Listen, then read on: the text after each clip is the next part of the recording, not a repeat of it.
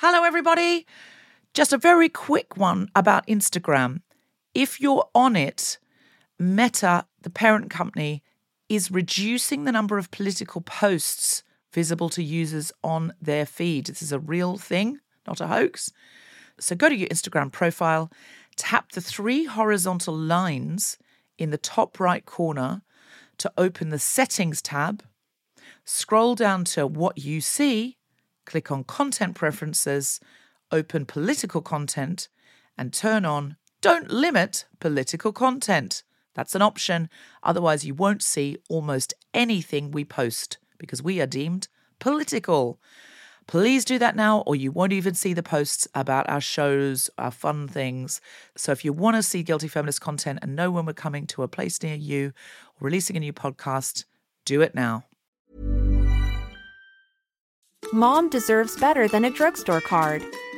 This Mother's Day, surprise her with a truly special personalized card from Moonpig. Add your favorite photos, a heartfelt message, and we'll even mail it for you the same day, all for just $5. From mom to grandma, we have something to celebrate every mom in your life. Every mom deserves a Moonpig card. Get 50% off your first card at moonpig.com. Moonpig.com. Hey, I'm Ryan Reynolds. Recently, I asked Mint Mobile's legal team if big wireless companies are allowed to raise prices due to inflation. They said yes. And then when I asked if raising prices technically violates those onerous 2-year contracts, they said, "What the f*** are you talking about, you insane Hollywood ass?" So to recap, we're cutting the price of Mint Unlimited from $30 a month to just $15 a month. Give it a try at mintmobile.com/switch. $45 up front for 3 months plus taxes and fees. Promo rate for new customers for limited time. Unlimited more than 40 gigabytes per month. Slows full terms at mintmobile.com. Mom deserves the best, and there's no better place to shop for Mother's Day than Whole Foods Market. They're your destination for unbeatable savings, from premium gifts to show-stopping flowers and irresistible desserts. Start by saving 33% with Prime on all body care and candles. Then get a 15-stem bunch of tulips for just $9.99 each with Prime. Round out Mom's menu with festive rosé, irresistible berry chantilly cake, and more special treats. Come celebrate Mother's Day at Whole Foods Market.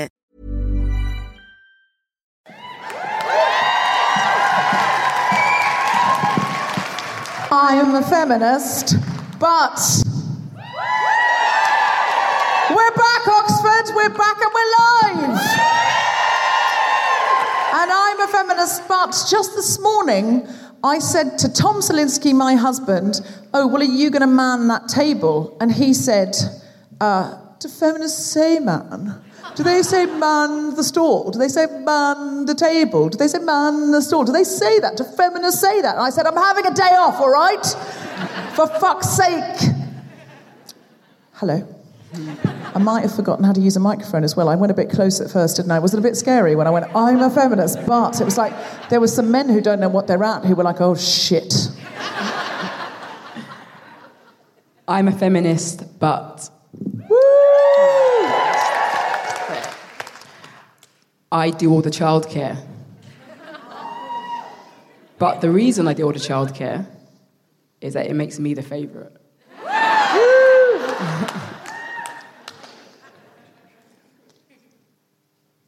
I'm a feminist, but... A man asked me out the other day, and I didn't really like him, but I thought, I can get a sandwich out of this. To be fair, Celia B has recently given up her day job to just do comedy, so I think that's perfectly acceptable. Exactly. I think make the patriarchy pay for lunch. That's what I say, my friend. I'm an entrepreneur. I'm a feminist, but... yes, but I'm moving house next week and I want my movers to be men. Not because I think they're stronger or better at moving things, but because my apartment is on the 19th floor. And if I'm going to inflict that pain upon anyone, I want it to be men.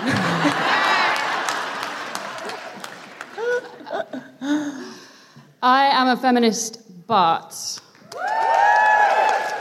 I have had to have literally 3 separate men explain the plot of The Matrix to me. Can you explain it to me? I'm a feminist, but I've run out of excuses for why I can't join the local women's rounders team. But I think I would literally rather become a fucking nun. Oh! No offence to if there's any nuns in, or rounders players, or rounders playing nuns. That's my feminist part. Please email gracepetrie@complaints.com. Are we ready to start the show? Then give it up for the incredible Athena Kuglenu, Celia A.B., Sarah Keyworth, Molly Naylor, and Grace Petrie. All incredible women we're going to be seeing a lot more of tonight. Plus some local Oxford feminists telling it like it is. Hello, I'm Deborah Frances White. You must be the audience. Oh, it's been a while. It's been a while, Oxford. We've just started coming back out yet, and we didn't know if the audience would come out. It's partly, my audience are very socially conscious people. So Jimmy Carr could fill a stadium with cunts. And they don't care. They don't care. We're all going, should we? But should we? But should we? But should we? But we've got to come out at some point. So thank you for coming out tonight and being with us here for some feminism.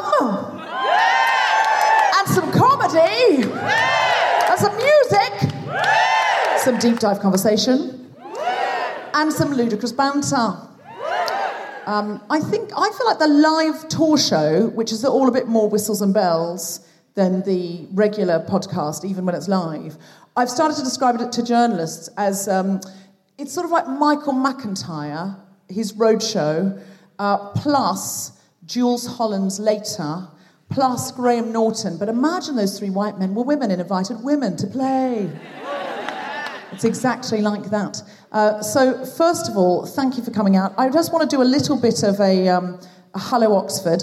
And now I think in university towns last time some people complained because I was too gown and not enough town. Like I sort of was talking to the audience as if with the slight uni bent. I was talking to the audience through a gown. Just because I've worn this cape, by the way. What this isn't is me pitching for an honorary doctorate in fabulousness. Doctor of Fabulous. Look, it says Guilty Feminist on the back. It's not me pitching for that, but if you wanted to give me one, Brooks, I would take it. No. Listen, I'd be thrilled to get an honorary doctorate from Brooks. There's no fucking way I'm getting one from Oxford. They know what I was like when I was here. Like, no, you had your shot. You did all the plays and the punting, and you forgot to read the books. So Brooks just doesn't know how lazy I am. Just give us a cheer if you're from Brooks. Give us a cheer if you're at the University of. Give us a cheer if you're town. So there's more town than gown. Okay, that's interesting. That's interesting, because I would have thought lots of students would be feminists, but no, they're just... Or maybe they're too feminist and they're like, I'm not a guilty feminist. I'm a very hard-working academic feminist. I'm in the library now reading about the third wave and its implications for the fourth wave and the implications of normality within the future of fifth wave, if normality can be said to be... Putting aside the implications of normality, am I getting this right? I haven't done it for a long time. I left Oxford in the year 2000, which apparently... Don't say wow. Like that. That's not very feminist. Oh my God. Okay. Should I claim it's 2010? Would that maybe seem more accessible to you? I was terribly young. I was a child. I was very advanced. I came to Oxford when I was 8. Does that help? You were 8? I was 8 in 2000. You were 8 in the year 2000? Okay, well, the exits are there and there, so... No, I'm thrilled. I'm thrilled and delighted because it means that we're feminists across the divide. There was nothing like this when I was at university. It was all because it was the late 90s when I came up. It was all girl power and ladette culture. What we thought was feminism was like kicking your leg up really high in a Union Jack miniskirt and showing your pants to prove to the boys that you didn't care if they looked. That was the full feminism then. That was it. That was the whole thing. But then you could drink, you were meant to, I never did this part, drink a pint as fast as a man to demonstrate that women were as good as men. And then you would be like, yeah, and why don't you just shag me and never call me, because I don't care, because I'm cool and fun. Good times. Excellent times. Great times. I was desperate for feminism. I was thirstily. I was drinking, looking. I was in a desert. I was in a desert looking for it. And so I'm so thrilled now when I come back to Oxford. There's all these young women here, and also people of Oxford. If you were living, was anyone here living in here in the year 2000? Just give us a cheer. Yes. Okay. I'm sorry if I was disrespectful in any way, and didn't do anything, didn't do something or everything right. So just give us a cheer if you think you've done something feminist in the last 2 years. Any feminist act, just give us a cheer. Okay, someone there who's very sure. I'm nervous to ask you, because I'll tell you why. I asked this in London recently. I said, has anyone got an act of feminism they could share? And a woman put her hand up and said, yes, I've just taken the Met Police to court, and I had to raise an enormous amount of money to do it, but I've taken Cressida Dick and the Met Police to court, and now we've won, and we've demonstrated that we should have been able to have a vigil. And I was like, that's... Yes, excellent. Reclaim these streets. It was Jamie Klingler. They're coming on the show in Bath to tell us how they did it. But I will be honest, it made no one else put their hand up afterwards. It really set the bar far too high. Like, it was a lovely thing to hear, and well done, Jamie Klingler, and well done, Reclaim These Streets. But other people who were going, I started a feminist book club, were going, no, I didn't do anything at all. Everyone just looked at the floor. So I would like to start off with a more junior act of feminism, if that's okay. So we're looking for the lowliest act of feminism possible, or at least one quite... just keep the bar low. I will come to you, the person that went, woo, because I feel like you've got one of those Jamie Klingler ones that's going to put people off. So I'm going to come to you later. Have you got one? Yes? What's your name? I'm Catherine. Hi, Catherine. Hi. I slapped a guy who sexually assaulted me today around the face in the pub. You slapped a man who sexually assaulted you in the pub? Yeah. And it was great. Did you go and find him to do that, or you did? I talked to him, and he was like, "No, it's fine to slap someone's ass," and I was like, "No, it's not. I know my rights." Oh, he did it to you in the pub today? Yeah. Oh, this wasn't a long hunt for a man who was... I thought it sounded like man had slapped her ass 5 years ago, and just there were little post-it notes on her wall, and there were bits of string, and then she finally tracked him down, went in, knocked him to the floor, and he was like, what the fuck is going on? And you're like... You didn't do it immediately? No, he was a Morris dancer, and he was performing... He was a Morris dancer. This story does get better. Who's playing you in the movie? This is fantastic stuff. And he was and they were performing an MBE ceremony for people who've been fostering for 60 years. Sorry. You're going to need to go a lot more slowly. There's just far too many interesting words being said in a row. So you're at a ceremony for people who'd been fostering for 60 years, fostering children. Yeah, they were getting an MBE. They were getting an MBE. They were being awarded by Her Majesty or similar. I know, that bit dodgy, fine. Okay, you don't like the bit of the British Empire part. So we don't like the British Empire part, but can you imagine, it'd be great if they changed the name of that award, because I do want people recognised. There's no point saying we want more diversity and representation and then going, oh, no, only posh white men can have it. So let's ask if we can change the name to the British Empire. We'll do that now. But for right now, let's just rest that over here and say there were people who've been fostering for 60 years, an extraordinary thing, looking after children. They were getting an MBE. Then you go to the pub to celebrate that. Yeah, so, no, the ceremony was at the pub. The ceremony was at the pub? Standards have gone down in Britain. I really do think, what? So what? Did Prince Charles come to the pub and just go, oh, fuck it? Who did it? Who MBE'd them? I don't know. I was there by accident with my girlfriend who's fosters.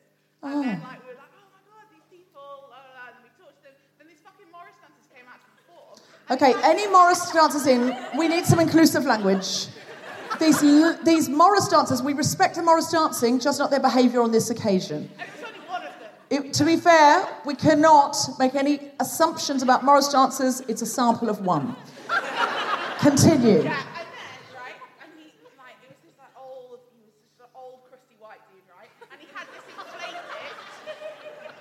inflated pig's bladder. Okay, now, at this point, we are suspecting you're making it up. I'm not. I'm kidding. You clearly couldn't be making it up. It's too... You've got... photographic evidence. Can we get it on our screen? I don't know. Can we get it on our screen? If we email it to you? tech chaps? No, no one's looking very enthusiastic about that. But could somebody verify? Yeah, excellent. I believe you. I really do believe you. That was a joke. I believe women. I'm not.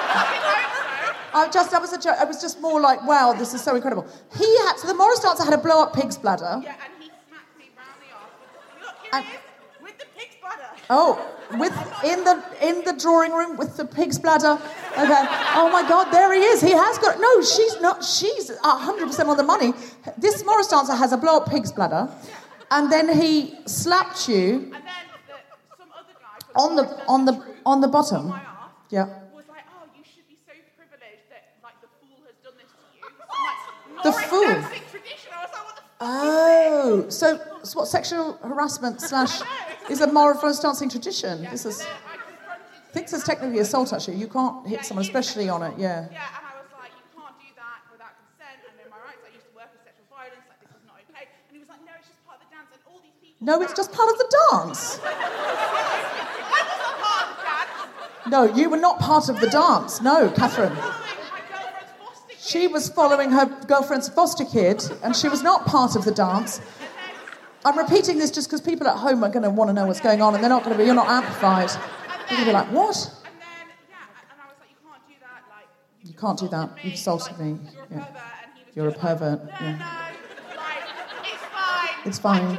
He said it's fine. Just go away if you don't like it. And then I said, okay, well, would you like me to slap you then? Would you like that? Catherine said, would you like me to slap you then? And then he turned round. Then he turned round. He said, then go on then, slap me on the cheek, and you did. I think he was like trying to call my bluff. He was trying to call Catherine's bluff. He did not understand the kind of feminist she was. He had absolutely underestimated this woman. Hobbled up to him. She's saying, I hobbled up to him because I've got a broken fucking ankle. This is also now for the people in the dress circle, just to be clear. Go on. And then smacked him round the face. So hard his glasses came off. Now, what's interesting about that is he did consent. In fact, he invited her and consented. And how did he respond? He walked away in shame. He walked away in shame, my friends. Okay, I'll be honest. I'm getting a light from the wings, which means I don't have time for a second feminist story. So I'm going to pick yours up. Who was the other person who went, woo, immediately? Have you got one? Yeah. Okay, when I come back, I'm going to pick yours up. Okay, what's your name? B. B like the bumblebee. My name means bee. Deborah means bee in Hebrew. Yes. Oh my God. This is incredible. Okay, I've got to get off this stage. But just very quickly before I do, is Shona from Harris Manchester College in? Yay! Hello. I got your books and I've signed them backstage. I used to go to Harris Manchester College, so these are my alumni. Or bitches. Yeah. Like what Americans would call, I guess, sorority sister type feel. So I've not met you before, but I'm coming to your college to do a general chat in this cape. And hoping while I'm there someone gives me an honorary something. So I'll sign those books for you. Do you want me to say, is the hardback one for the library? Yeah. Great, I'll write something, Harris Manchester students, a crying emoji. Okay. All right. All right. Are you ready for your first comedian tonight? Yeah! Then put your hands together, Oxford, and make incredible whirring noises for the wonderful Athena Kuglenu! They moved me, Deborah. They moved you. How's it going? How's it going, Oxford? I know I'm in Oxford. Because I heard a story and I never heard the word slap so much in my life. Slap. So I'm definitely in Oxford, right? Because if this was like Kent, it would have been uppercuts, innit? It would have been teach him a lesson, but it's a nice story. It's good. Nice to be here. Let's see who we've got in the room. Give me a cheer if you're working class. Yeah, Deborah, who let them in? Deborah, no, I only perform to people who shop at Lidl, ironically. What is the... I don't want you weekly shoppers clogging up this tiniest packing area. you'll ever see. That's outrageous, man. I want people in my audience who go to Lidl, right, and put it on Instagram. You know them people, right? They do it on Instagram lives, they walk down the aisle and they go, oh my God, it's Nutella. But it's not Nutella, it's chocolate spread. Oh, you're in now, working class people. I hope you get the jokes. Just keep up. A lot of people are saying that the white working class in this country should be allies with black people in the race struggle. What do you think about that? Yeah? Do you want to know what I think?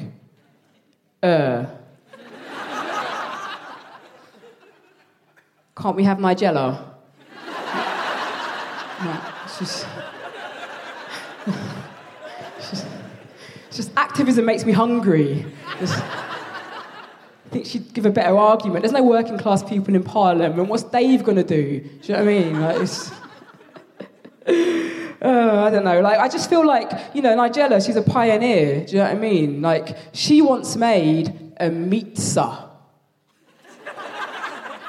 Do you know what a pizza is? I'll tell you what it is if you don't know. She's a pioneer. It's a pizza, but instead of a dough base, it's the base of beef mince. It makes you proud to be British, doesn't it? Could you imagine getting that in your Deliveroo? It doesn't stand a chance, does it? It was a pizza. She went on BBC Two and made a pizza. And it was delicious. Because she's middle class. All right? If one of you working class people made a pizza, it would not be delicious.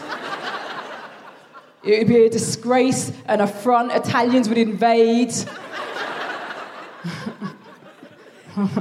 I want Nigella. I want the people on Grand Designs. I don't want Towie people. Give me a cheer if you're middle class. Should be a bit louder, guys. Come on.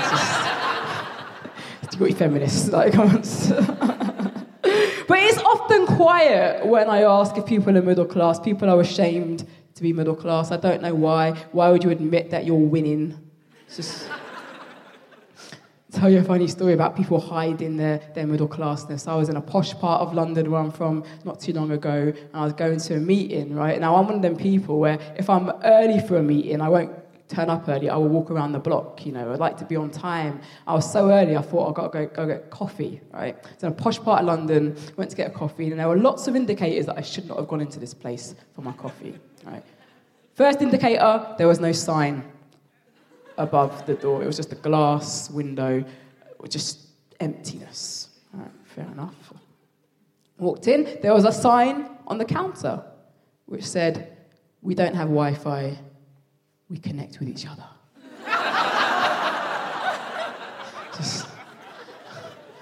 And I thought, put curtains up, it sounds like an orgy in here. Like, no wonder there's no sign. And then I went to the counter and I said, like a black coffee, please, because I take my coffee like I take my power. And they said, that would be £4.50. And I said, no, when I said power, I meant black power, not like energy power. Like, there's a price cap on that. That's just not...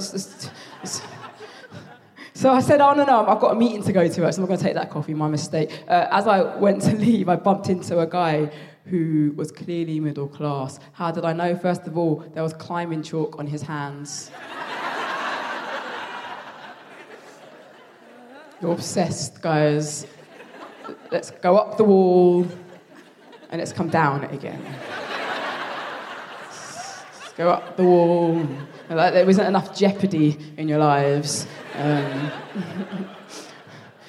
My Instagram is just topless men hanging off of plastic walls. Bizarre. But he was with his kids. This guy was with his kids, and I definitely knew this was a middle-class family because his children weren't wearing any shoes. And I thought, this is exactly what has become of Hackney now. This is just parents wandering around going, you've got to feel the earth. You've got to feel the borough of Hackney, but let your feet breathe. And I couldn't believe it. And I used to live in a part of London called East Ham. You might have heard of it. East Ham is famous for one thing, okay? It has a street called High Street North. High Street North has the highest concentration of chicken shops and betting shops in the country. It should have a statue there, a big chicken wing or something. It's phenomenal. But you go down there and it's absolutely correct. It's chicken shop, betting shop, betting shop, chicken shop, betting shop, Iceland, chicken shop. It's a phenomenal place. And I just thought to myself, imagine if I'd gone to a chicken shop and seen a family where the children in there had no shoes. I mean, it just wouldn't, you'd see that family and pretty close behind, you'd see social services with a net catching. And just when this man couldn't become any more unlikable,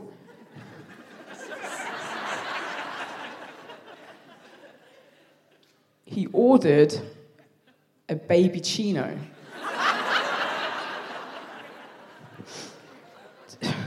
Do you know what a baby chino is? It's a glass of milk, guys. And you pay £2.25 for it because they call it a baby chino. And it's an extraordinary thing. So in this coffee shop, I had a look around, and it was quite busy. And there was people there paying £4.50 for their coffees and £2.20 for the glass of milk. And bear with me with this, because I looked around and everyone looked a bit thrifty. Do you know what I mean by thrifty? Now, don't get me wrong, I love second-hand clothes. In fact, this is second-hand. I don't have a problem with second-hand clothes, but I thought everyone here is rich or has money, but no one's wearing it. I mean, you can pay £4.50 for your coffee, but you can't buy a pair of Jordans for your kids. This doesn't make any sense. But I guess going second-hand and buying vintage stuff is really about not liking, fast fashion. And just because you don't like Victorian labour standards, right? It doesn't mean you're not going to be partial to a 3-story Victorian terrace. Is it? I don't know, I'm middle class. I'd never deny being middle class. People are so ashamed of it. People will act like being middle class is like voting Conservative. No one admits to it. Someone's doing it. Someone's doing it. People are saying things like, people aren't voting Conservative, Athena, it's the system. Really? We're going into the voting booths and we want to tick Labour, but the system just taps us on the shoulder. Hello, I'm first past the post. You want to just tick Conservative? Why? It's the system, mate. It's the system. Someone's doing it, man. I would never be ashamed to be middle class. My parents were middle class, and they brought me up middle class. My dad is from Ghana, and my mum is from Guyana. She's applauding, right? Because she knows I did not just say the same country twice.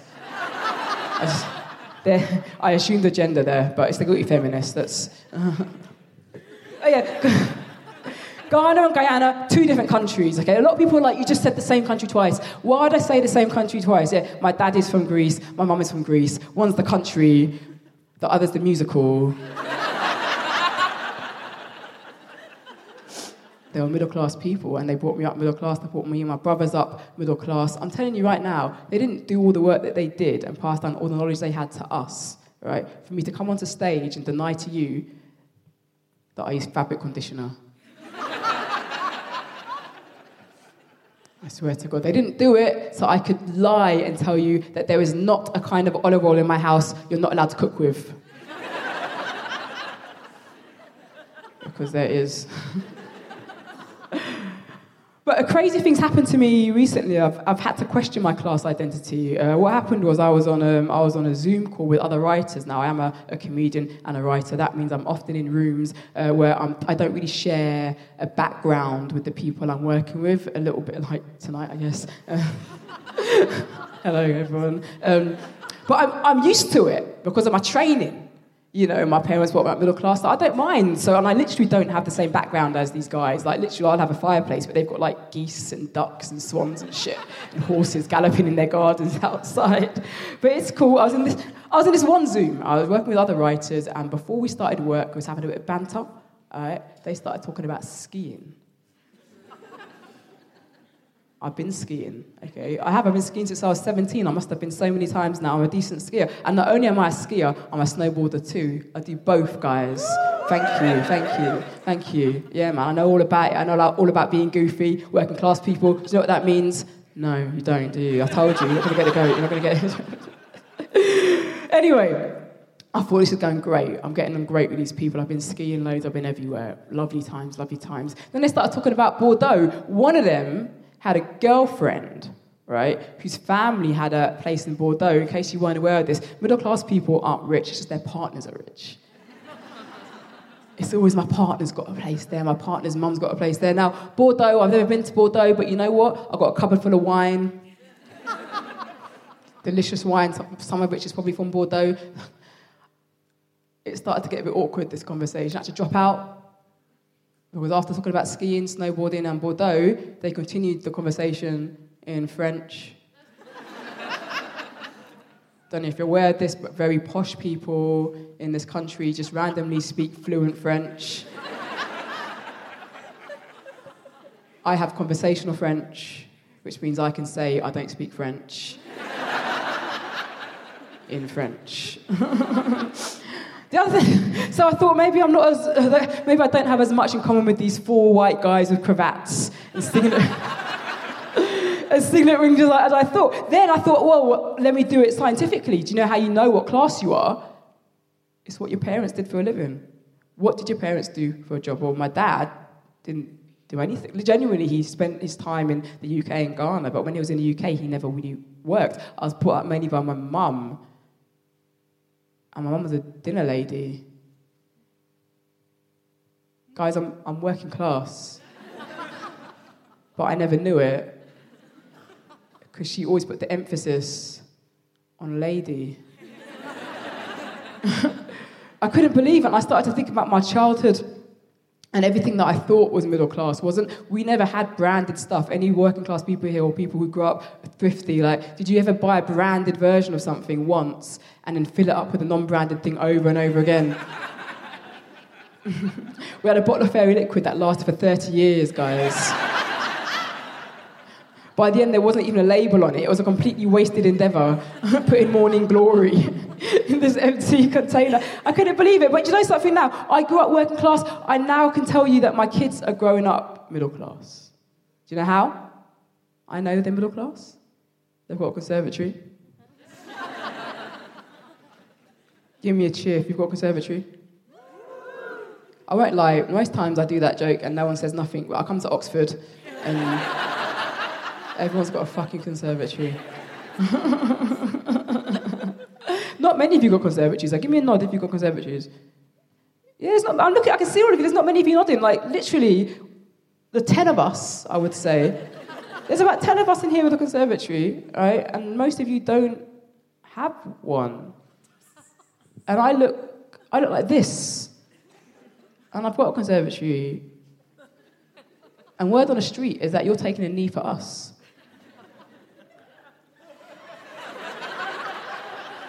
Wow, guys. Okay, do you know what? From now on, I'm going to take a knee for all the people at conservatories. This is...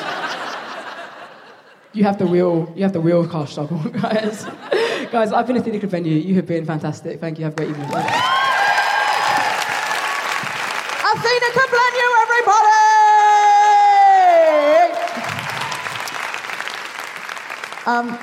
I've got some bad news, Shona. I tried to write a really lovely inscription, but does anyone else find they don't use a pen anymore?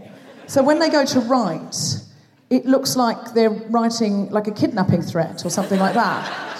I can't have that be in the library. It looks like I was educated here and I'm illiterate. So I'm going to have to post you another. So I'm going to give you this one, but I'm just going to trust you not to give it to you. It's yours, you bought it. But I'm going to give it back to you with these scrawlings inside. I'm going to trust you not to put that in a library. And then I'll post you one or bring it back. Is that okay, Shona? Oh, that's lovely. I mean, it's a socially awkward position for her. What's she going to say? It's not good enough. Do it again. Oh, where was our lovely person? Catherine, what was her name? B, thank you. I knew you'd remember. Catherine's now in charge of anything I forget.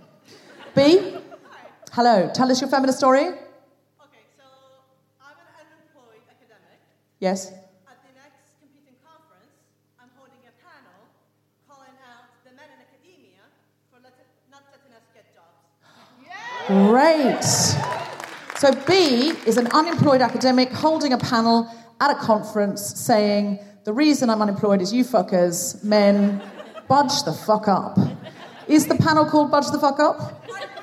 No, it's called The Trials and Tribulations of Early Career Researchers Transitioning into Academia. Yeah, you should call it Budge the Fuck Up. That's too long. I brought the books for Shona, but it's going to take feminism to get them back to her. So, Catherine, you are obviously my vice captain. So I'm going to give them to you, if that's okay. Oh! This is awkward, isn't it? This is not inclusive. No. I don't want to. I can't throw rain books down on someone's head who has a disability. I don't. Sure. I'm definitely. You can have them. Thank you. Now, Shona, could you, through the sisterhood, get those books back to Shona? So, Shona, you're going to need to make yourself known. Don't put the lights up. We're just going to deal with feminism. This scroll is bad. Yes, Catherine has verified it. So, just you give it to someone. They have to give it to someone else. We pass it back. The power of the sisterhood. Shona, make yourself known. There's no lights coming on. We're just going to feel the power of the feminism. She's giving a very vague, subtle... It's like Derren Brown, but for feminism. We're just going to feel our way back. Oh, it's incredible. Are we getting there? And when we get there, we're just going to have a big cheer for the sisterhood / siblinghood. Is that? Woo!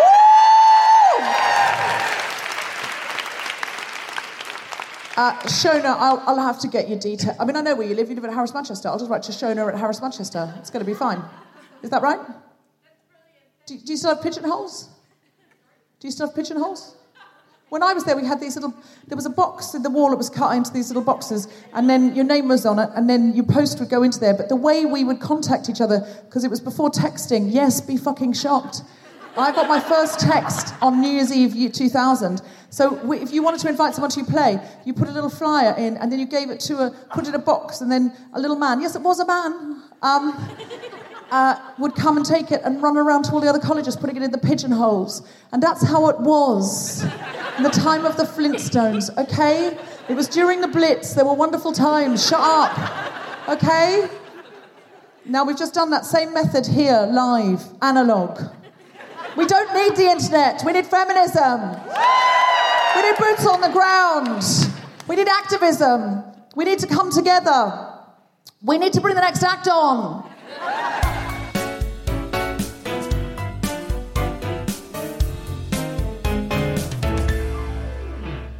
Hello, Guilty Feminists. This is Deborah. I'm just quickly interrupting the podcast with a few things you might be interested in. Our tour shows have been incredible. We've just loved being with you, and we're bound to be coming to a UK venue near you soon. So check out those dates at guiltyfeminist.com. Can I let you know that my stand-up show, which is called The Guilty Feminist Stands Up, and it's about coming out as bisexual and going in with psychedelics, is at the Soho Theatre in London from the 26th of April to the 7th of May. Tickets are going fast. Then we're off to Australia and New Zealand in July. Get tickets for those too, all at guiltyfeminist.com. Big Speeches to Up Your Confidence is a workshop you can do online with Jessica Regan on the 24th of April, the 29th of May, or the 26th of June. Join our Patreon to get ad-free episodes and regular monthly Zoom hangouts. For all the details, go to guiltyfeminist.com. And now back to the podcast. Are you ready for some more incredible stand-up comedy? You've seen her on Live at the Apollo. And lots of other televisual extravaganzas. We are lucky to have her here tonight because she is a phenomenal feminist and an incredible comedian. She co-hosted with me one of my favourite shows of the year. So she is a much-loved Guilty Feminist co-host. Put your hands together and make incredible Guilty Feminist welcoming, woohooing noises. Stamp your feet, break laws if necessary to welcome the incredible Sarah Keyworth!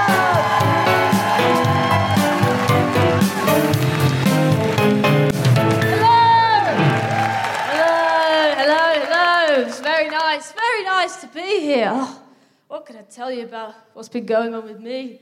I've just taken up Morris dancing.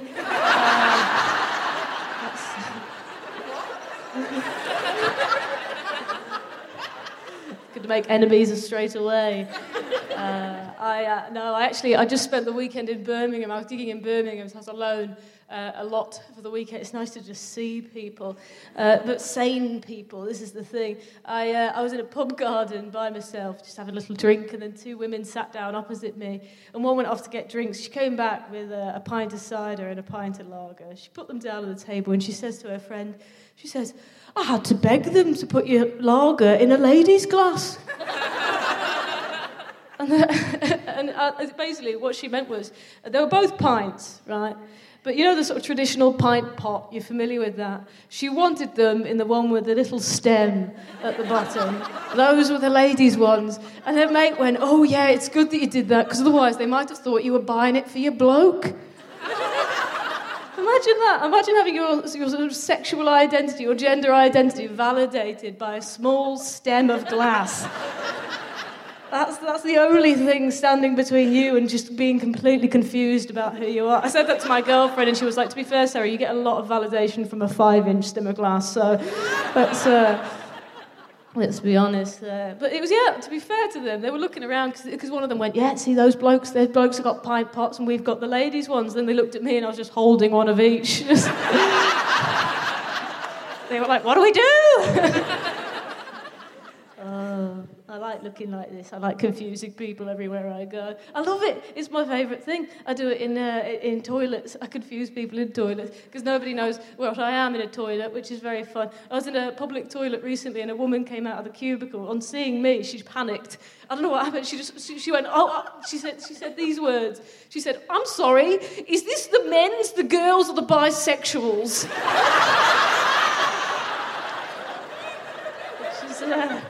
What a confusing time for her. What a frightening situation. So many options. None of them make sense. The men's, the girls, or the bisexuals. Because obviously we know that bisexuals, that's not a gender identity, that is a sexuality. Hopefully that was a mistake, because otherwise what does she think happens in the toilet? What is she expecting? Does she think they're fuck rooms? And if she does, why does she say girls? Oh, yeah. It's a very strange thing to do. I like confusing people. It makes me laugh. It makes me laugh when it happens, where it happens. I was out for dinner with my girlfriend the other day. The woman serving us, she brought over a bottle of wine. As she's putting it down on the table, she had a little look at me. And she turned to my girlfriend, and she went, "Oh, is it just you drinking wine, or can he have some as well?" No, because I think we need to break that situation down. Because what's happened there is not only has that woman clearly had a look at me and gone, "Yeah, that is a..."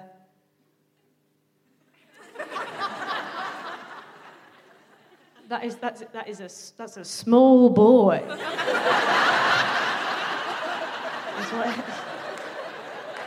There's a small boy in the restaurant. But she's clearly also had a look at my girlfriend and gone, "Well, I suppose that's got to be that's got to be his mum." And I tell you what, that was the best moment of my life. It was amazing, because it's so rare that you can be misgendered and also be the least hurt party in the situation. Oh, she was fucking fuming. Oh, she was so annoyed. I was laughing so much. I thought, that's great. That's so good, isn't it? It's so funny. Until she was like, "Do you know what? Actually, it's just me drinking wine." And then she ordered me fish fingers. So it's fair play, isn't it? There's some difficulties with looking like this, because one of the hardest things is going to weddings looking like this. I don't know if anybody has experienced looking sort of gender fluid and going to a wedding. It's tricky, isn't it? Yeah. I think that was a woo, but it was a bit of a bark. Wasn't it? And it's hard to know whether it's supportive. It was almost like a scream, wasn't it? It's just and do you need help? I need to call somebody. Good. It'd be awful if I was like, "Yeah, you and I, you and me, you have the same experience," and then after the show I find out that someone was attacked, and I'm like, "Woo, go you!" It's hard because you have a choice. When you look like me and you go to a wedding, you have a choice, right? You can either wear a dress and feel uncomfortable, or you can wear a suit and be a talking point. Those are your two options when you go to a wedding. The first wedding I went to where I wore a suit, it was in Irish Catholic Dublin. Oh, immediately. Yeah, it was with my ex-girlfriend, and we were together at the time. It wasn't like an Irish version of X on the beach, just X on the cross. We went to it, and I went shopping with my mum to try and find a suit. I decided I was going to get a suit. Went shopping with my mum to try and find one. And the problem is, I'm tiny, right? I'm a small human being. And so all the women's suits, they're too fitted, they're too feminine. I don't like that kind of style. All the men's suits are too big, they're huge on me. And I'm sort of getting stressed at the end of the day, thinking, I don't know what I'm going to wear. And then suddenly, just right before the day ended, I remembered that teenage boys exist. And I've got the body of a teenage boy. I think we can all agree. So we ran to Next Kids. Turns out I've got the body of a preteen boy because I bought a suit for a 12-year-old. This is a true story. I've got a 12 years suit in my wardrobe at the moment. It's proper smart, like really nice. It's got like ice creams and watermelon in the lining, you know, like... Very nice. But the worst thing was, I tried it on in the changing room. As I was putting it on, I was in the changing room, and then I walked out just to show my mum. I said, I will do this subtly to show my mum. But she'd wandered off.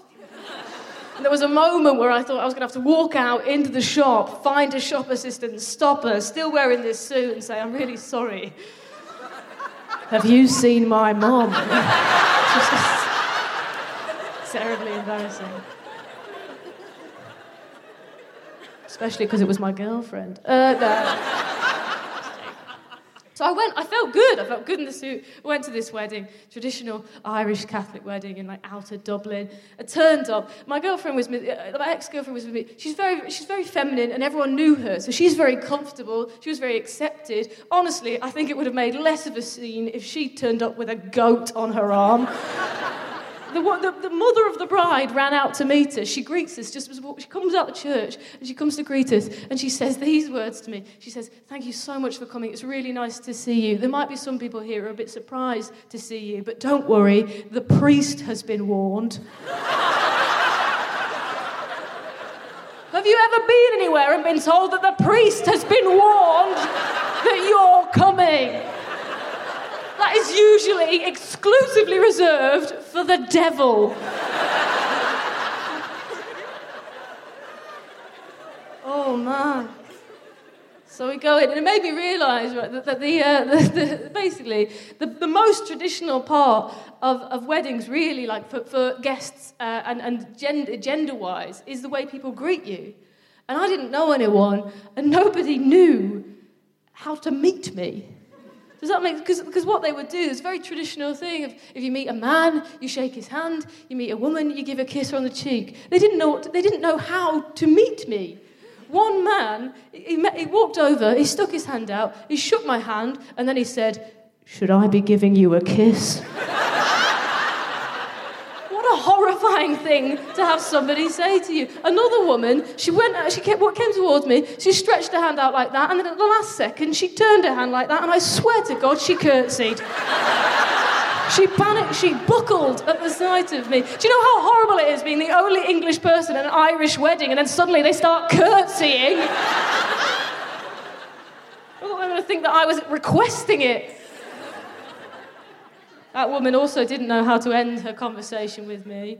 We've all been there, haven't we, where you're sort of at a social event, you find yourself talking to somebody that you don't know, and suddenly your brain goes, I've got absolutely no idea how to leave this situation. And you know that there's like 101 normal ways to leave a conversation, but you're like, I can't do any of them. I can't do any of those. I've got to think of something radical. I don't know. It was the strangest way that anybody has ever left a conversation with me in my life, because she kind of came to the end of a sentence. I came to the end of what I was saying. We paused for a minute, and she lifted her glass, tilted it towards me, and she went, well, chin, chin, bitches.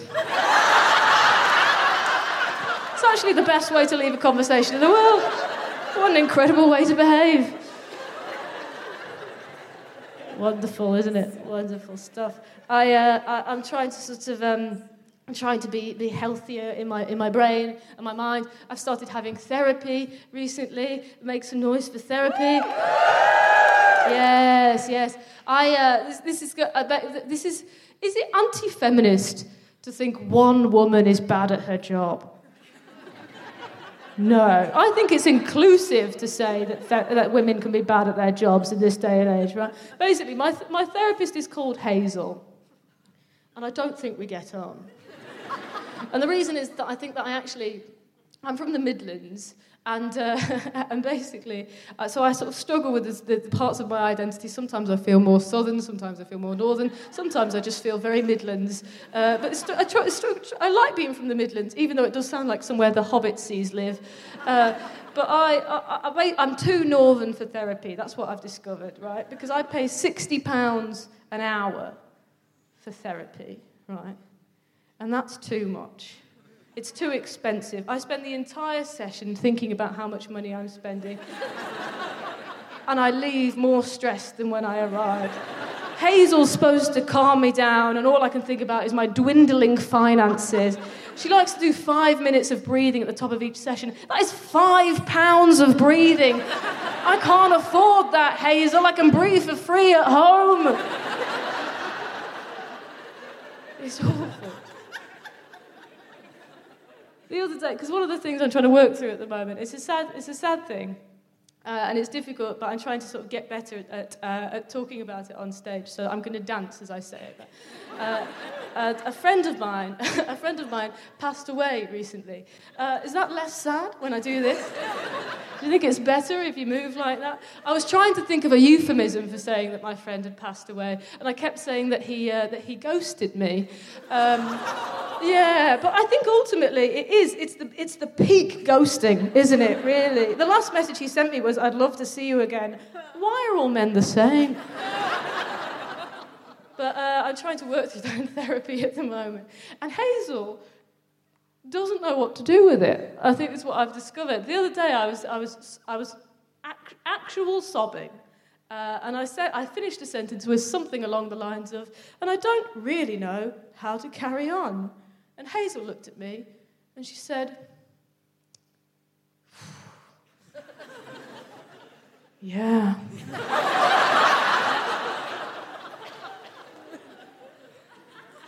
That's tough. And it was really with a tone of like, "You should speak to somebody about this.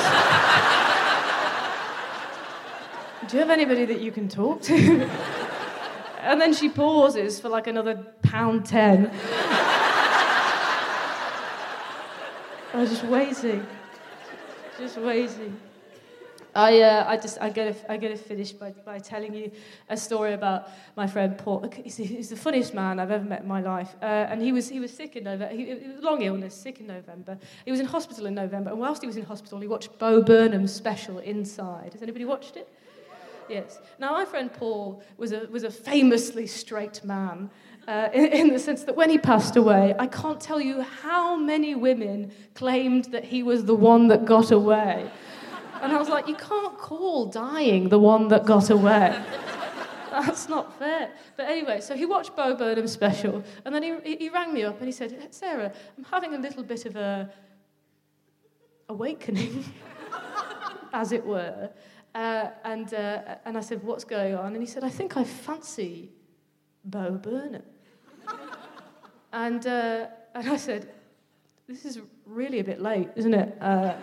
And he said to me, the last time I saw him, he said to me, he brought it up again, and he said, "Would you please watch the special, and then let me know what you think? Because if you fancy him, I'm not gay." But if you watch it and you don't fancy him, then I'm gay. So the last words in person he ever said to me as I was walking out of his house were, "Let me know if I'm gay." And do you know what? It's sad because I didn't watch it. I didn't watch it in time. I've watched it now. I have watched it now, and I'm not going to say anything because it's Paul's business. I'm not going to reveal my findings to anybody. But what I will say is that I am really going to miss that queen. Thank you very much. I've been Sarah Keyworth. Cheers. Good night. Sarah Keyworth, everybody!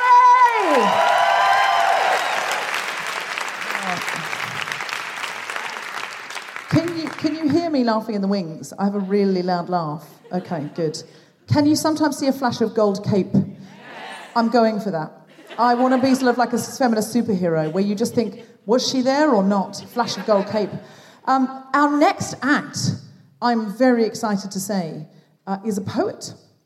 And yes, woo indeed. She is doing a full hour show not tonight, relax, at the Oxford Playhouse in a few weeks' time. And tonight she's going to do 3 poems. And I really love her. I think she's absolutely fantastic. Want to share her with you so that you can go and see her show. She's also got a book coming out later this month, which you can buy. So what I'm doing is I'm bringing her on so that you can have her as a treat. You've got books, you've got shows to go to. It's very exciting. I love sharing people like this on The Guilty Feminist who I might not otherwise be able to tell you all about. So I'm very excited, and I'm going to be in the wings with a little flash of gold cape gripped. Please put your hands together and make incredible, welcoming, woo-hooing noises for the wonderful Molly Naylor!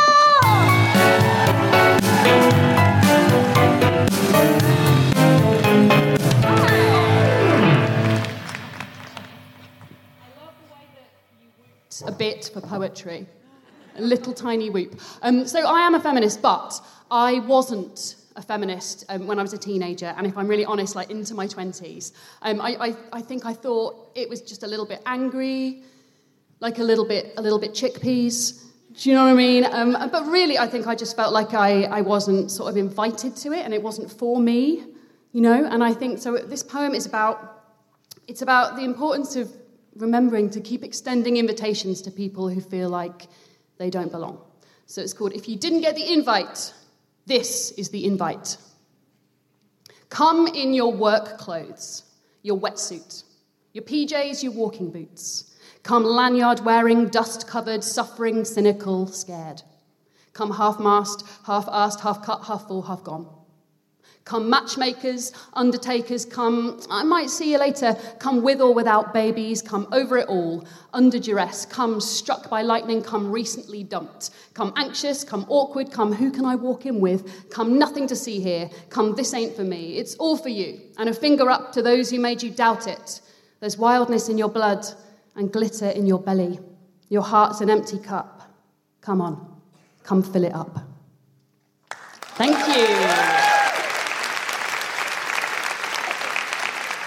Okay, I'm going to do a quick list for you. Everyone loves a list, don't they? That's what you came out for. I'm going to do a little list. So during the lockdown, my look was... how was your fashion during the lockdown? How are you feeling?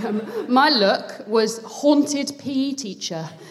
And I went to Twitter, because obviously I was on Twitter for about 27 hours a day at the time, and so I said that to Twitter. I said, that's my look. In 3 words. What are your lockdown looks in 3 words? And these are some things that Twitter people told me. And I'm going to read them out and give me a whoop if any of them make you feel seen.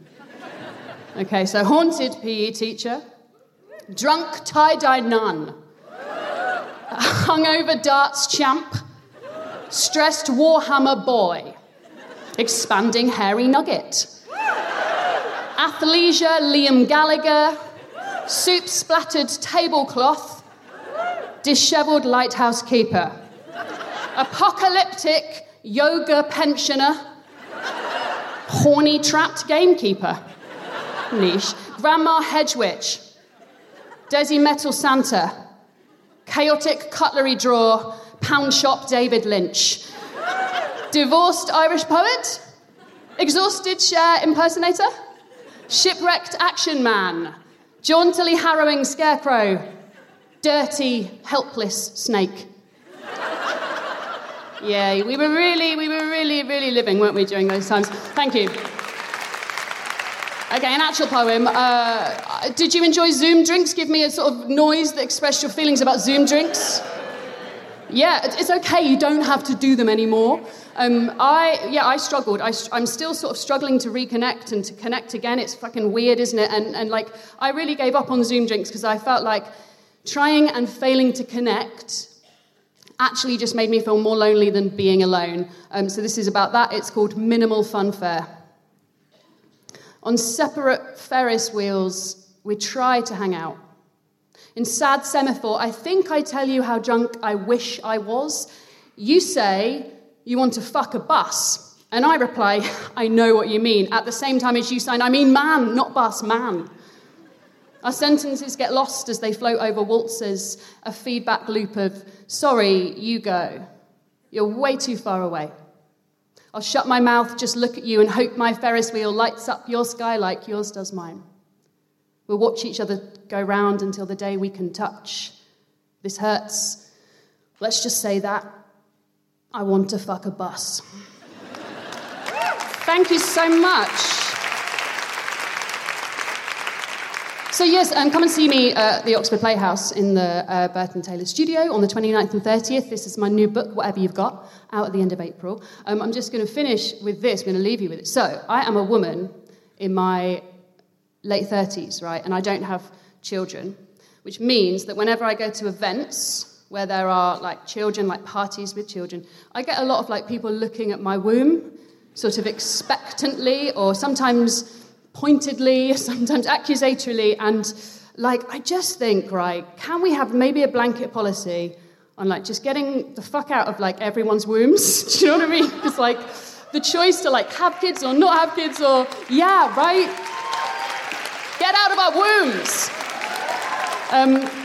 They never thought I'd say that on stage. The choice to have kids or not have kids. The answer to that question, right, that can be quite a complicated answer. So I wrote this. Hopefully, people will hear and shut the fuck up. It's called Kick, and it's about all of the lives that we sort of maybe will grieve, or maybe just like hold a glass up to because we won't get to live them. And it's after Simon Armitage, which means I ripped off his structure, which I think is fine. I like my poem, because he wrote a poem with a similar structure, but mine, I just think it's a bit better. I just do. Okay, thank you so much. You've been lovely. Thank you for having me. This is called Kick. I've not felt life kick from the inside. I've not felt cold jelly on my abdomen and the pressure of a probe in search of a beat. I've not recoiled from unwelcome bump rubs or cringed at well-meant advice. I've not sat fat and happy in patisserie Valerie as friends and sisters present me with gifts. I've not crept from a bedroom, song-tired to my bone marrow, only to hear her start up again. I've not pressed my nose against a tiny fresh head to inhale what's elusive, delicious, and mine. I have kicked a womb from the inside. I have poured champagne in student flats, proffering pasta bake like a dickhead queen. I have read friends' draft emails in laybys. I have walked the Norfolk coast path with women on the brink of divorce. I have bathed a dying man in a care home and helped him choose an outfit for the bingo. I have been born again and again, and I have regretted, not regretted, settled on not regretting the regretting.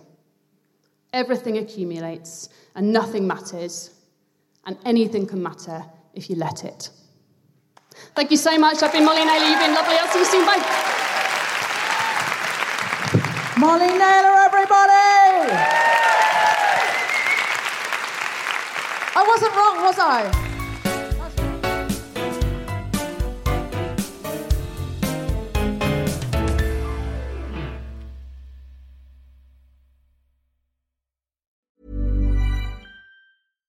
Mom deserves better than a drugstore card. This Mother's Day, surprise her with a truly special personalized card from Moonpig. Add your favorite photos, a heartfelt message, and we'll even mail it for you the same day, all for just $5. From mom to grandma, we have something to celebrate every mom in your life. Every mom deserves a Moonpig card. Get 50% off your first card at moonpig.com. Moonpig.com.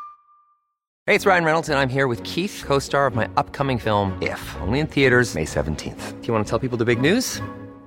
All right, I'll do it. Sign up now and you'll get unlimited for $15 a month and 6 months of Paramount Plus Essential Plan on us. mintmobile.com/switch. Upfront payment of $45 equivalent to $15 per month. Unlimited over 40 gigabytes per month. Face lower speeds. Videos at 480p. Active Mint customers by 531.24 get 6 months of Paramount Plus Essential Plan. Auto renews after 6 months. Offer ends May 31st, 2024. Separate Paramount Plus registration required. Terms and conditions apply if rated PG. Mom deserves the best, and there's no better place to shop for Mother's Day than Whole Foods Market. They're your destination for unbeatable savings, from premium gifts to show-stopping flowers and irresistible desserts. Start by saving 33% with Prime on all body care and candles. Then get a 15-stem bunch of tulips for just $9.99 each with Prime. Round out Mom's menu with festive rosé, irresistible berry chantilly cake, and more special treats. Come celebrate Mother's Day at Whole Foods Market.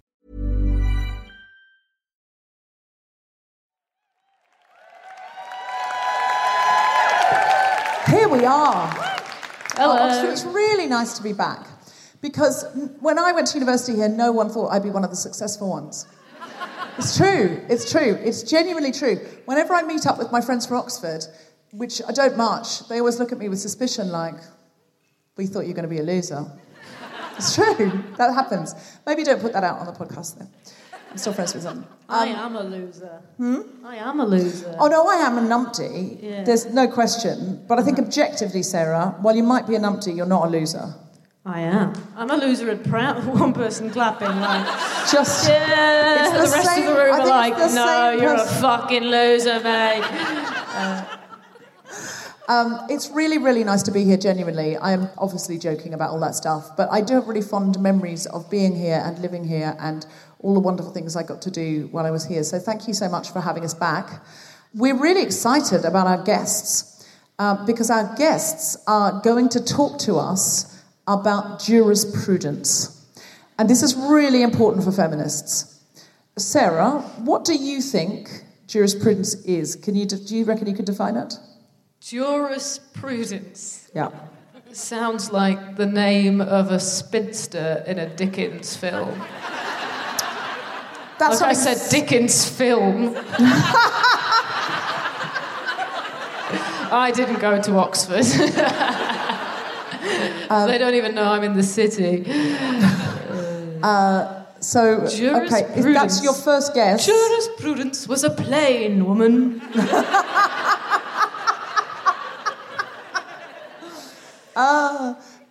Give us a cheer if you think you could solidly define jurisprudence. Okay, there's a couple of pretty certain cheers over here. Give us a cheer if Would you call them certain cheers? Like that. Give us a cheer if you've got a vague idea, but you wouldn't want to stake £1 million on it. Give us a cheer if you've got no fucking clue, but you just want to have a guess. Yeah. Okay, I'm quite keen to know what some of the people who've never heard of it might guess. Sarah Keyworth's guess, I think, is excellent. Does anyone else have a guess? And if you don't know what it is, what does it sound like? A chastity belt. Jurisprudence. That's correct. This is like Call My Bluff, That's isn't so good. Is jurisprudence a character in a Dickens film? Yes. Or a chastity belt? One more discretion and we'll put you in the jurisprudence. Anything else? Any other guesses from people who don't know? What's that? A laxative. A laxative? Our guests are out the back, doubled over with joy. Doubled over. Okay, now someone who thinks they got the vague idea, but they're not quite sure, could they have a go at defining it? The practice of law, okay? Now someone who reckons they absolutely do know, could you shout out? It's the philosophy of law. Oh, you said that with such a smug tone. What was your... like, you sat there waiting, going, have a guess. Have a guess. Is it guilty feminist who knew there's the philosophy of law? Are you yourself a lawyer? I am indeed. You are indeed. And it's the kind of way a lawyer answers a question, isn't absolutely. it? Indeed. The lawyer will never just say yes, will they? Never just say, yeah, I am. Yeah, that's what I do. No room for misinterpretation there, was there? Your Honour, may I approach the bench? Yes, indeed. Are you a qualified lawyer or a legal student? Qualified lawyer. Sorry, I didn't mean to diminish you. I just always, in a university town, I think it's good to check, because medics always say they're medics. They're not. They're just drunk. Yeah. There's drunk people falling into gutters and stealing those traffic cones, aren't they? And they say they're medics, and that's very frightening. I've no idea what they're doing. Yeah. What was that? Offensive. Yeah. Oh. We can't really see you though. That's You sound young. I'm going to call out, and I'm a feminist, but I'm a feminist, and I'm a qualified lawyer and a proper grown woman. But thank you for thinking I'm young and unqualified. We've been trained to do it. I'm with you. I'm absolutely with you. We've all been trained to want to be ingenues. It's the patriarchy. It's not your fault. Did you say that was offensive because you are in fact a medic? Yeah. Are you a medical student? No. You're a proper doctor? Yeah. Yeah, we're not slagging you off there. Yeah, no, you're not drunk. But I wasn't very much a student here as well, though, so I do know that there was definitely some cone. There's a traffic cone here. There's a traffic cone here next to you. Are you a qualified doctor who's picked up a traffic cone on the way? In which case, I rest my case. Yes, that's indeed. Jurisprudence for you. Thank you very much. Indeed, I do. I think it's time to get our guests out on that note. Oh my God, are we the smartest people in the world? I'm feeling really up for this conversation. I'm excited about it. I'm going to bring on our guests. Our guests today are leading members of the Oxford Feminist Jurisprudence Discussion Group. Yep, people. Someone went, wow. I feel like I'm having a nightmare. You're going to be all right, Keyworth. You're going to be all right. Breathe. I don't know what any of these words mean. No, you do. You know what feminist means, otherwise you were the wrong booking. You know about discussion. You're a comedian. I studied drama at De Montfort University in Leicester. You know what a group is? You have loads of WhatsApp groups. My mum liked the toilets in the student union. Right, you're going to be fine. Breathe through it. Okay. You're going to be fine. They're here to teach us. The whole point of the Guild of Feminists is we don't know. We get people in to come in, and we're trying to be better feminists, and this is good. It's a good way to learn about how to be better feminists. I do love to learn. Yeah, excellent. Together, this group, you know what a group is? You're in loads of WhatsApp groups now. A group. Together, they analyse law and jurisprudence, which we know is the philosophy of law, from a distinctly feminist standpoint that seeks to challenge underlying gendered assumptions behind both disciplines and their claims to neutrality. I mean, at this point, we're all losing our way a little. But don't worry, we've got excellent guides, and please welcome to the stage Lara Ibrahim, Sabrina Goals, and Nicole Stibranova.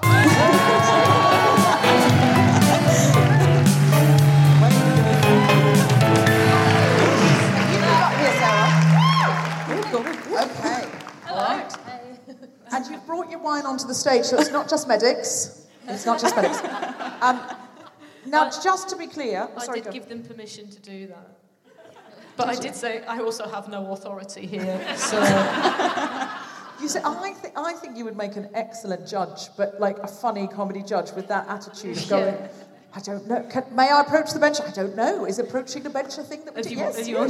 What are you going to do? That would be inappropriate. Okay. Now, can you just all introduce yourself to the audience, please, and to the listeners at home? Of course. I'm Lara Ibrahim. I'm a master's student in law at Oxford University and part of the Feminist Jurisprudence Discussion Group. I'm one of the conveners.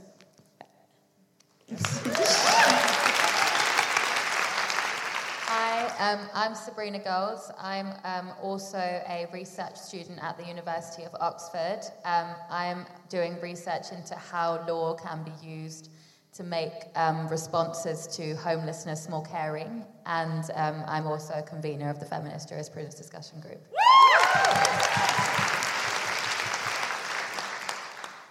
My name is Nicole Stibranova, and I am a research student in Oxford and also in the University of Helsinki.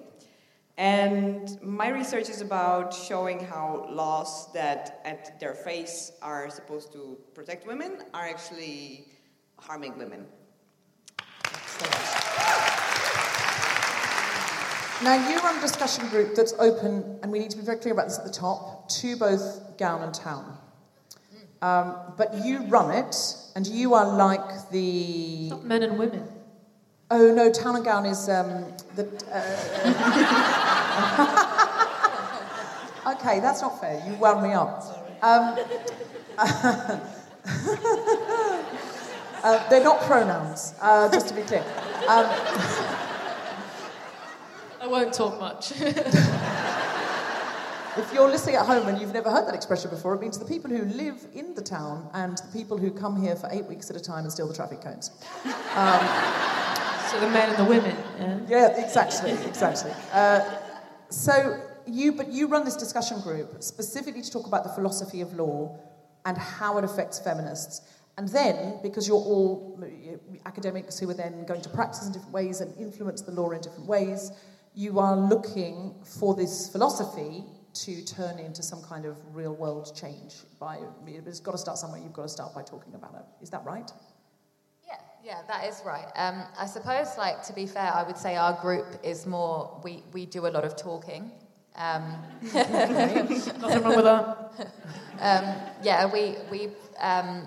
Although, of course, we definitely like the things that we talk about to translate into real-world change. Our group is about talking and discussing, we kind of, as you said, action kind of begins with chat. So, yeah. Is that your motto? Action begins with chat. Yeah. Every action begins with a single chat. Action begins with chats, cups of tea, glasses of wine. Isn't that what they say on Love Island as well? Should we have a little chat? Should we go for a chat? Yeah. Now I'm with you. Yeah, okay. So what we're looking at here is Love Island meets Jurisprudence, the plain woman from a Dickens movie. Okay. Now, what I want to ask you is this. Can you tell us, jurisprudence is the philosophy of the law. Why do you need a feminist society to talk about the philosophy of the law? Well, that's because legal thinking and legal education is direly unaware of law as a structure of power that can impact on power in society.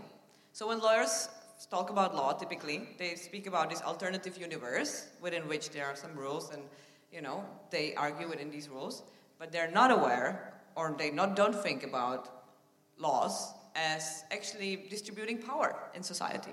And that's why it's important for a group of feminist thinkers to enter the debate and say this is how law distributes power to men and takes it away from women.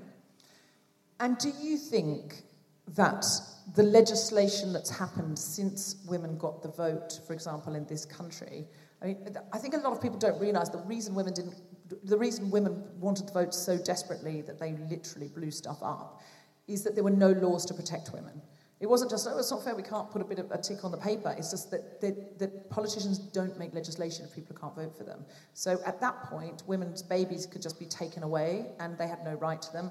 They could just be shut up in a sanatorium, sorry. In a sanitary napkin. Yes. They could just be shut up in a large life-size sanitary towel. Victorian times were well, they just cry a lot, don't they? So it's good to absorb. Listen, at that time of the month, I would often happily just wrap myself in a life-size sanitary towel. 5 days later. Yeah, weep and bleed until it was over. We should patent that. Yeah, yes. Big sanitary sleeping bag.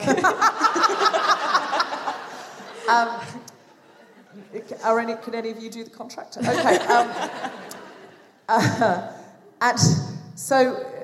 The woman could get sent to a sanatorium and just locked up, or there were all sorts of ways in which the law just completely failed. There were no labour laws. There were no sexual harassment laws. So the laws that have been made in the last 100 years, have they been inadequate? Is I suppose what we're asking you as the jurisprudence gang. I would say yes, they have. So I think one example that springs to my mind is divorce law in the UK. So a couple of years ago, there was a case where it's called Owens and Owens, if anyone wants to look it up. But there was a case where a woman wanted to divorce her husband on the grounds of unreasonable behaviour. Was his name Mr. Owens? It was Mr. Owens. Mrs. Owens wanted to divorce Mr. Owens for unreasonable behaviour. It's crazy that they have the same name. I know. So in the UK, a technicality in the law is that you have to prove, in order to get a divorce, if you're petitioning for divorce and the other party doesn't want a divorce, you have to allege that there has been some kind of fault in the way that you've been treated by your partner. You can't, even now in 2022, just say, I'm bored of this. Well, you can, in theory, and in practice mostly you can, but in the very, very, very rare occasion that the person that you're trying to divorce wants to stop you from being able to divorce them, it could end up going right to the Supreme Court, which is what happened in Mr. and Mrs. Owens' case. Well, I think that's the unreasonable behaviour in itself. I would agree. Isn't that case in point? Yeah. I should be a lawyer. Take mine, Tom Selinsky. But anyway, in this case, there's multiple examples that she gives as to reasons why she wants to divorce him for unreasonable behaviour, and they include things like berating her in public, sort of humiliating her in front of the housekeeper.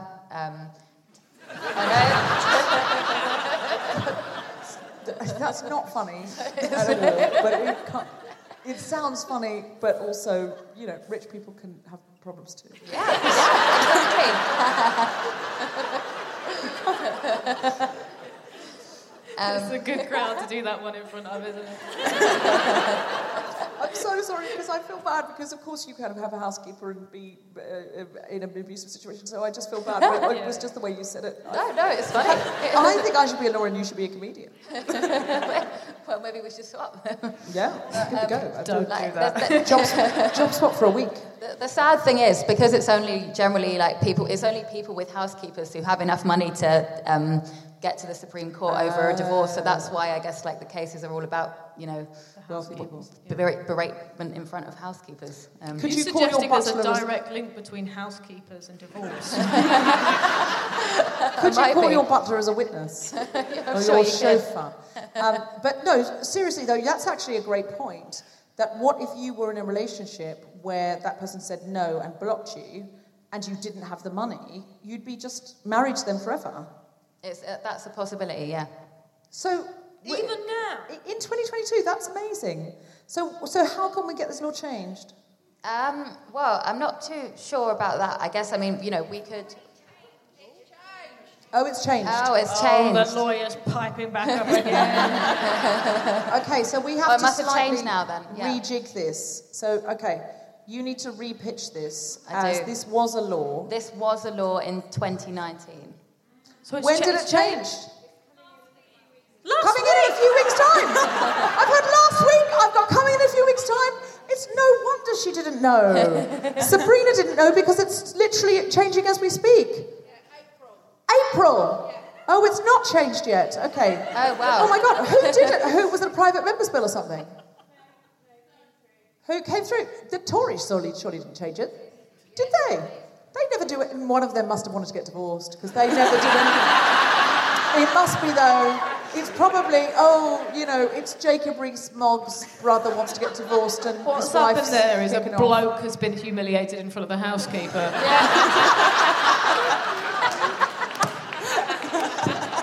I can see why this discussion group has taken off. It's really fun. Crikey! We're changing the law as we speak. This is phenomenal. Start this conversation, I was completely appalled. Now, I think I fixed it. Just with your outrage. This is fantastic. I'm loving this. I'm really loving this. I want to be part of this group. What else has happened? Is anything else being changed as we speak? So, any other laws that you would like to change that we could lobby? It. Yes?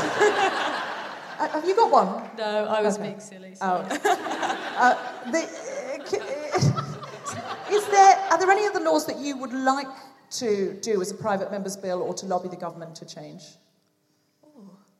Yes. I don't know how it's here, because I'm not British or English, so actually don't know, maybe it's changed already. But I think maternity leave or parental leave should be mandatorily divided between men and women. Oh, yes. Now, Nicole, you're from the Czech Republic, but you are also at university in Helsinki. Yes, and I live in Denmark. You live in Denmark, but you go to Jurisprudence Club here. You're one of the Jurisprudence Adventures. I also do research in Oxford. So I live in Oxford. Okay, all right. Yeah. Well, you're a mysterious character. Thank you. I take that as a compliment. Yeah, you should. I'm wearing a cape. I would not tell anyone they're a mysterious character and not be a compliment. So, Nicole, in Scandinavia, in some parts of Scandinavia, we should say, that is the case. You get, say, for example, there's 2 years on offer, but unless the parents split it between them, it doesn't happen at all. You can only take the bit that's yours, and so, of course, it encourages often men to bond with their child and also gives them permission. Societal permission, because I know loads of men who would love to do that, but this society doesn't give the permission. Even if you technically can, it's sort of not... to change things, you really have to kind of force the issue sometimes. You have to say, this is the way it is now. Otherwise people won't. Is that something that we should be lobbying for here? I think so. Unless you have it already, as we speak. We definitely don't have that. Good. No. Have you fixed that yet? Anyone in the audience got any updates? Because we, the lawyers from Oxford, wouldn't know. Do you get shared parental leave? Not mandatorily. God, we are amazing! We get shared parental leave, but it's not that situation, is it? It's not if you don't take it. It's not. No, like unpaid. Yeah. It's unpaid. Really rubbish. Yeah, unpaid isn't useful to most people who need jobs. If you've got a housekeeper, take all the unpaid leave you like. But if not, then, yeah, it's tricky. So, philosophically, is that something could we just do a little circle here? So say Sarah and I come along to the Jurisprudence discussion group. We're in Oxford, we say, well, should we pop along to the group? Yes. Let's have a discussion about jurisprudence. Up we come. Now, it's obviously mostly great legal minds, academics, lawyers from Oxford. I think it's entirely great legal minds. Yes, it's true. And then we come into the room. Could you... No, I think we're in the room. Yeah, sure. It's entirely great legal minds. Yes.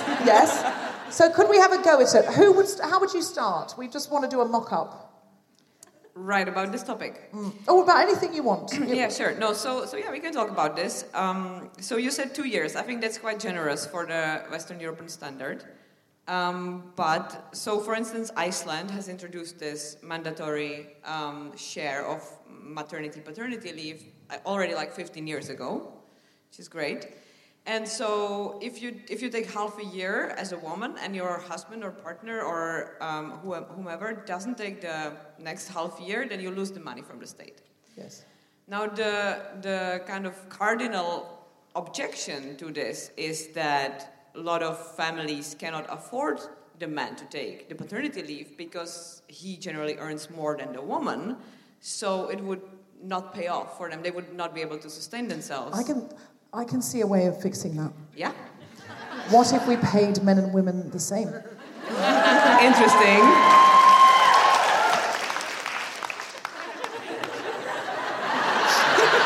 If you're listening at home, Sarah is pointing at the resident lawyer who actually works in the industry. Do you have anything to say? Sorry, we should know your name. You're just, at the moment, you're like a superhero in the dark.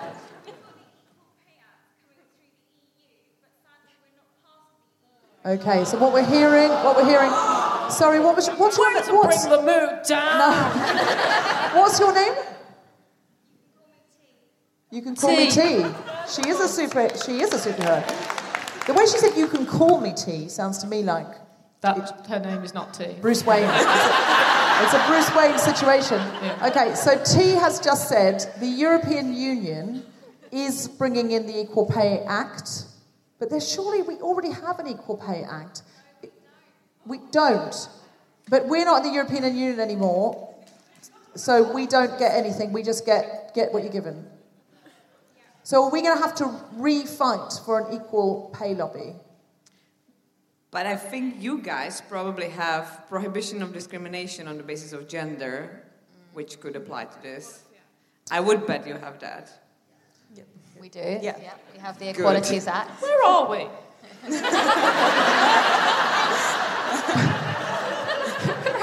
don't know anything. So we have it, but it's not in practice. It doesn't seem to happen. Men are all the time paid more than women for the same job. All the time, all the time, all the time. And I know it because I know with my friends it happens. You know, they work in jobs that, you know, where you kind of go up the chain.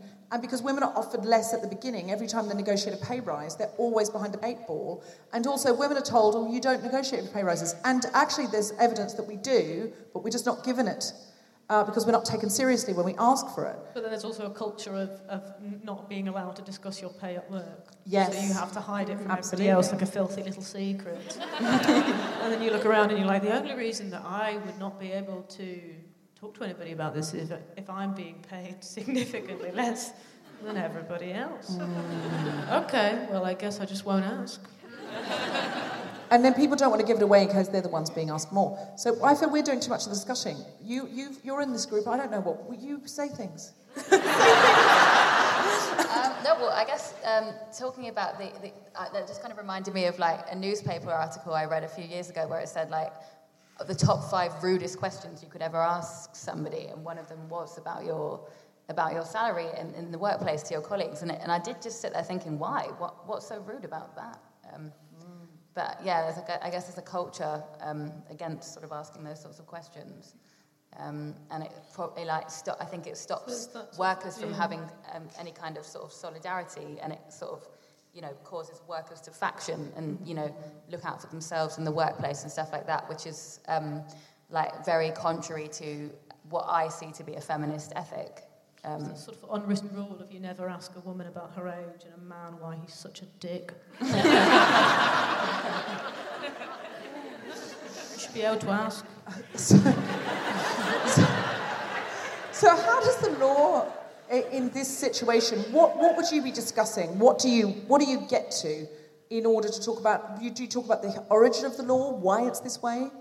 I think a lot of the time we kind of discuss different feminist theories and how that would apply to these laws, what we would envision for a future, and we often debate amongst ourselves as well. We don't all agree with each other. Oh, can you give us an insight into a disagreement that you've had, a feminist disagreement?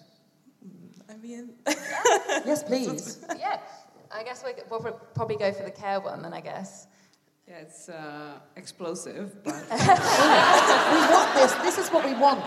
No, this was between Nicole and Sabrina, actually. Oh, great. Let's restage it. In the red corner. Do you want to pitch it? Okay, so there's a theory, a feminist theory called an ethic of care, and it basically suggests that in a legal context, it suggests that laws should be geared towards, I guess, protecting and promoting everybody being in caring relationships and making caring relationships the most important thing that laws should kind of be, facilitating. So rather than kind of, I guess, more economic goals that you might see law to prioritise now, it requires a kind of cultural shift in thinking in the law, where laws are structured so as to make sure that people are sufficiently kind of embedded in caring relationships. And how do you violently disagree with this, Nicole? So rather than going for the concept of autonomy, this theory goes for the concept of caring relationships between each other. So, and the problem with that is that it has gendered origin, and the big debate is, because when it was kind of elaborated for the first time, it was like, autonomy is a male concept, and caring relations are a female concept. And then it evolved since then, but I think the gendered origin kind of hampers the possibility of this theory to reach any interesting level of emancipation. So sometimes you're looking at the origin of the laws, and because nearly all of our laws were written by and for men, and it's actually, we've only been... Capitalist men. Capitalist men. Indeed. Indeed, there's that word again. Oh my God. In law, you never say yes, you say indeed. Have to look that one up. Yeah, no, that's me embracing the British gentlewomanship. Gentlewomanship. Oh, I need you to come home with me, Nicole. There's something about you. That would be a gentlewomanship, wouldn't it? Gentlewomanship. Can we do a new podcast, a spin-off called Gentlewomanship? in which you just explain jurisprudence to me and I just sit there going, oh, yes, tell me more. I do find it very enticing. Yeah, I can tell. I don't mean it like that. I'm not trying to sexually harass Nicole on the stage. Oh my God, this is a legal nightmare. No, I genuinely am if you want to sexually harass any of your guests, don't do it to the lawyer. I'm not doing it to anybody. You're really playing with fire there, Deborah. Oh my God. I'm flustered now. I genuinely am fascinated by this. So, because I want to live in a world where there's more disagreement, I'm worried about how much convergent thinking there is now. And I think because we get on Twitter, it's 280 characters, there's no nuance, and somebody says something and everyone passes on and goes, that's what you meant. And often what I find on Twitter is people come for you with the least generous interpretation of what you could possibly have meant. And then they make you feel very bad and you have to retreat and you go away. And then no discussion can happen. So I think we need to be getting in rooms and solving these problems more. I was going to say, so first of all, two things. Just the first thing about kind of what you say on Twitter, it's just quite funny because I've just kind of been thinking for the last 5 minutes about like the way I spoke, maybe implying that I might have a housekeeper and that I'm kind of completely out of touch and talking about having a housekeeper, and that's going to be aired. So it's just quite funny because that's kind of just come up in my head now. Oh, I see. It sounds like you've got a housekeeper. Yeah. I don't think anyone thought that. I mean, not that there's anything wrong with me, anyone having a housekeeper. But actually, living at college in Oxford University, you do have housekeepers. Yeah. Yes. You have scouts, yes. Yeah.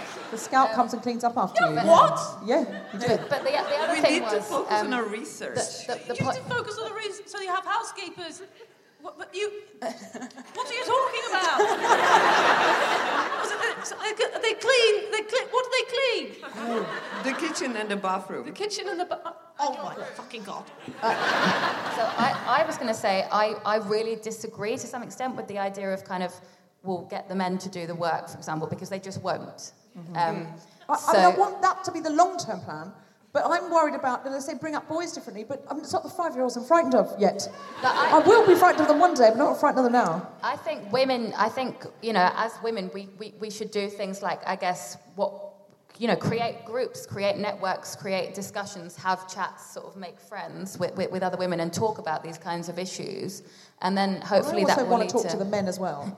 But I think we need to speak to women... I think we need to sort of build our own kind of solidarity kind of networks. And I think we kind of need to be a bit more... We could be a bit DIY. We've got to do things because otherwise they're not going to happen. So, for example, we set up this group because there's... we both did the same master's course, and I did it 2 years ago.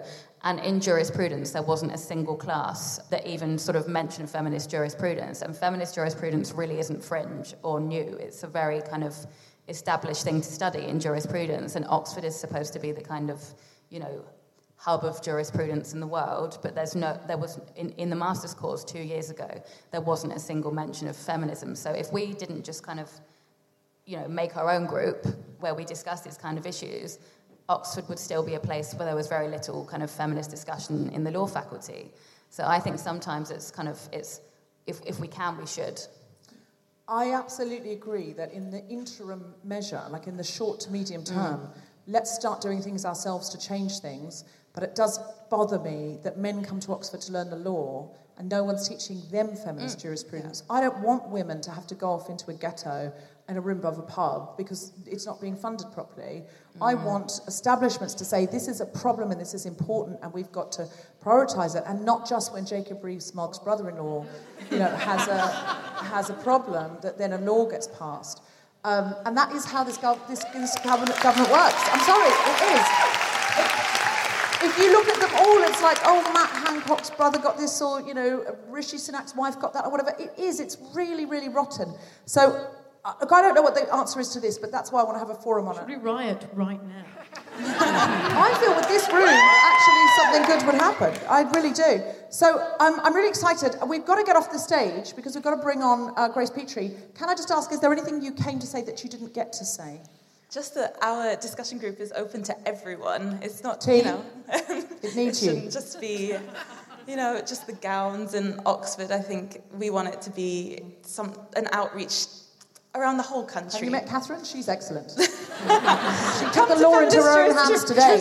She should come in and speak to you about taking the law into your own hands and making it work for you. We need more of that. That's for sure. Catherine on the door, my friends. Yeah, what was that? We know each other. Do you? It's Oxford, isn't it? Everyone knows everyone. Is there some way that we can get in touch with the law department at Oxford or sign something that says, can you change your curriculum to include feminist jurisprudence? This from a person who didn't know what jurisprudence Not was. just a nice ass. I'm so sorry. I have to undermine it every time. You can't help yourself, and I love it. Sabrina, anything you would like to say? Oh no, they didn't answer my question. Oh, sorry. I thought they said yes. Yes, please. So I guess you could probably get in contact with our group and join us in sort of suggesting things that we should be suggesting to the university. How do we Where do that? Where do we find you? Or write something radical on Twitter along these lines and tag us. Okay, great. All right, so we'll So put you all want this me in to the show write notes. not just a nice ass on Twitter? I don't think that'll work. We'll put your definition of jurisprudence on Twitter and we'll watch it all go off. Can we put this in the show notes? But is there any way anyone in the audience today can contact you? Yes, we have a website. What's it called? Oxford Feminist Jurisprudence. Put it on Google. It's probably going to be the first thing. I reckon. There's not much more than us, so yes. And then write us an email. Or actually, our events are being published on the website, so you can just Facebook. We're on Facebook. Great. So, yeah. All right. Well, listen, I think I've learnt a lot about rethinking the law so it works for us, but also really examining it and checking, is this something that's just been built a long time ago for someone else and just tweaked and modified whenever a cabinet minister had an issue. And the main thing I've learned is make sure that my housekeeper is keeping a note of everything that happens between me and Tom Selinsky. It's been absolutely wonderful to have you. Could I have a huge round of applause for Lara Ibrahim, Sabrina Gold, and Nicole Stipanova? No, anything like that. I have to do the last name again because I've got it wrong. Nicole she told me, she said, you made it a nice English twist, but she said it's better than doing it Russian. That's what she said to me. The name Russian, not anything else. Okay. Russian. Nicole Stipanova. Is that anything like it? Stipanova. Okay. Nicole Stipanova. All right. Thank you so much. Get involved in jurisprudence.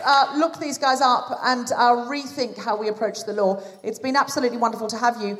Are you ready for your final act? Then please, welcome to the stage to close the show and bring the house down, the incredible Grace Petrie!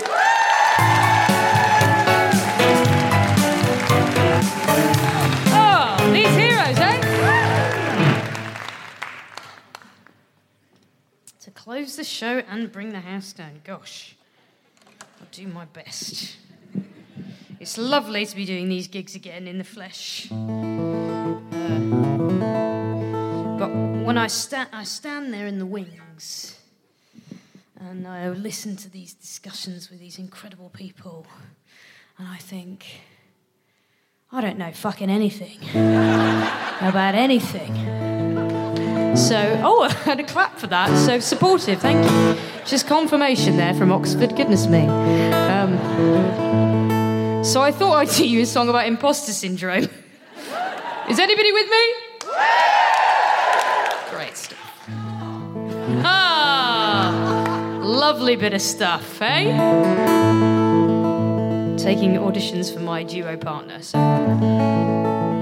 So this is a song about... So I'm a protest singer, right? Don't worry, I'm a left-wing one. Can you imagine?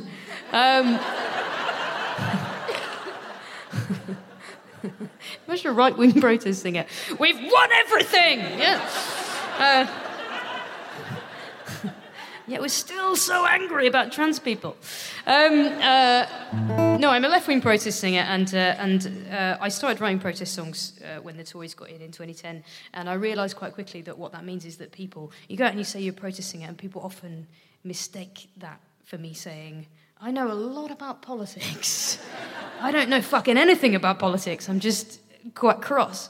So this is a song about that. It's called Nobody Knows That I'm a Fraud. And it's a true story.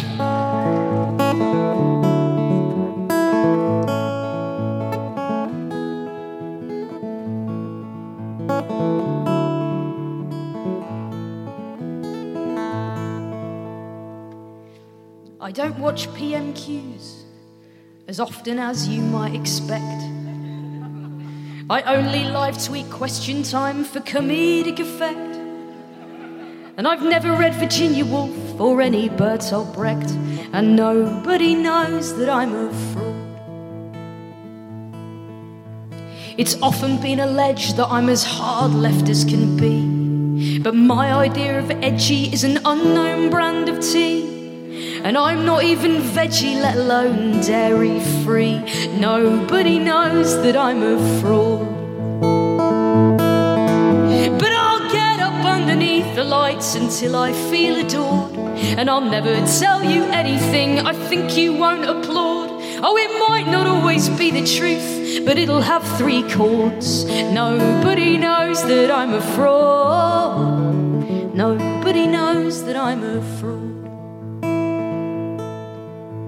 Well, dressing how I do, I find I often get mistook by people who confuse me for someone who reads comic books.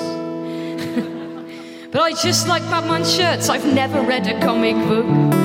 Nobody knows that I'm a fraud. When people call me a musician, it makes my palms perspire. I took grade 1 piano and I never got no higher. And if I didn't have this capo, then you'd all see I'm a liar. Nobody knows that I'm a fraud. But I'll get up underneath the lights until I feel adored, and I'll never tell you anything I think you won't applaud. Oh, it might not always be the truth, but it'll have 3 chords. Nobody knows that I'm a fraud. Nobody knows that I'm a fraud. And some days I get so scared that we're losing, and some days I'm just so sure we'll never win. And some days I get so knackered from refusing to let that in, to let that in. Whoa.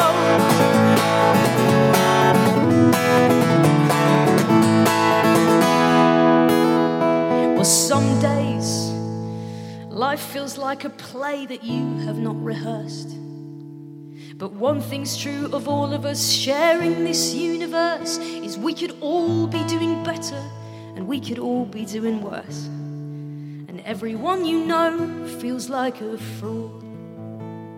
Come on and get up underneath the lights until you feel adored, but never tell them anything you think they won't applaud. Oh, it might not always be the truth, but it'll have 3 chords. Nobody knows that I'm a fraud. Oh, it might not always be the truth, but it'll have 3 chords. And I guess I'll take up comedy when I run out of chords, 'cause nobody knows that I'm a fraud.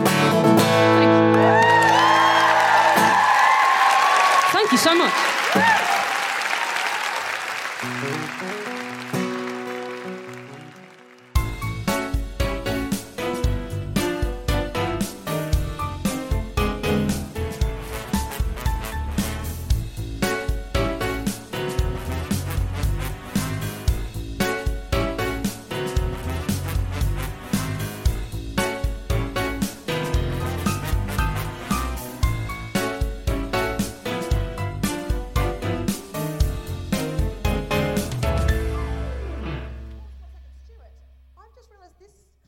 Stuck on 21:49 for ages. Is it not? It's not going down. down. No, it's 21:49. Oh, that's the time. I thought it was counting down, and I thought, oh, we've still got 20 minutes. And every time I look back, I thought, we've still got 20 minutes. That's the time, is it? Thanks, Stuart. So, are you flashing me because you want me to get off? Flashing with a light, just to be clear. Would you like me to get off? We've got 1 minute. Okay. So shall we quick closing statement? The Guilty Feminist is provided exclusively from Acast. Find it wherever you get your podcasts. Mom deserves better than a drugstore card.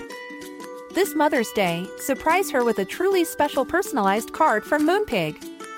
Add your favorite photos, a heartfelt message, and we'll even mail it for you the same day, all for just $5.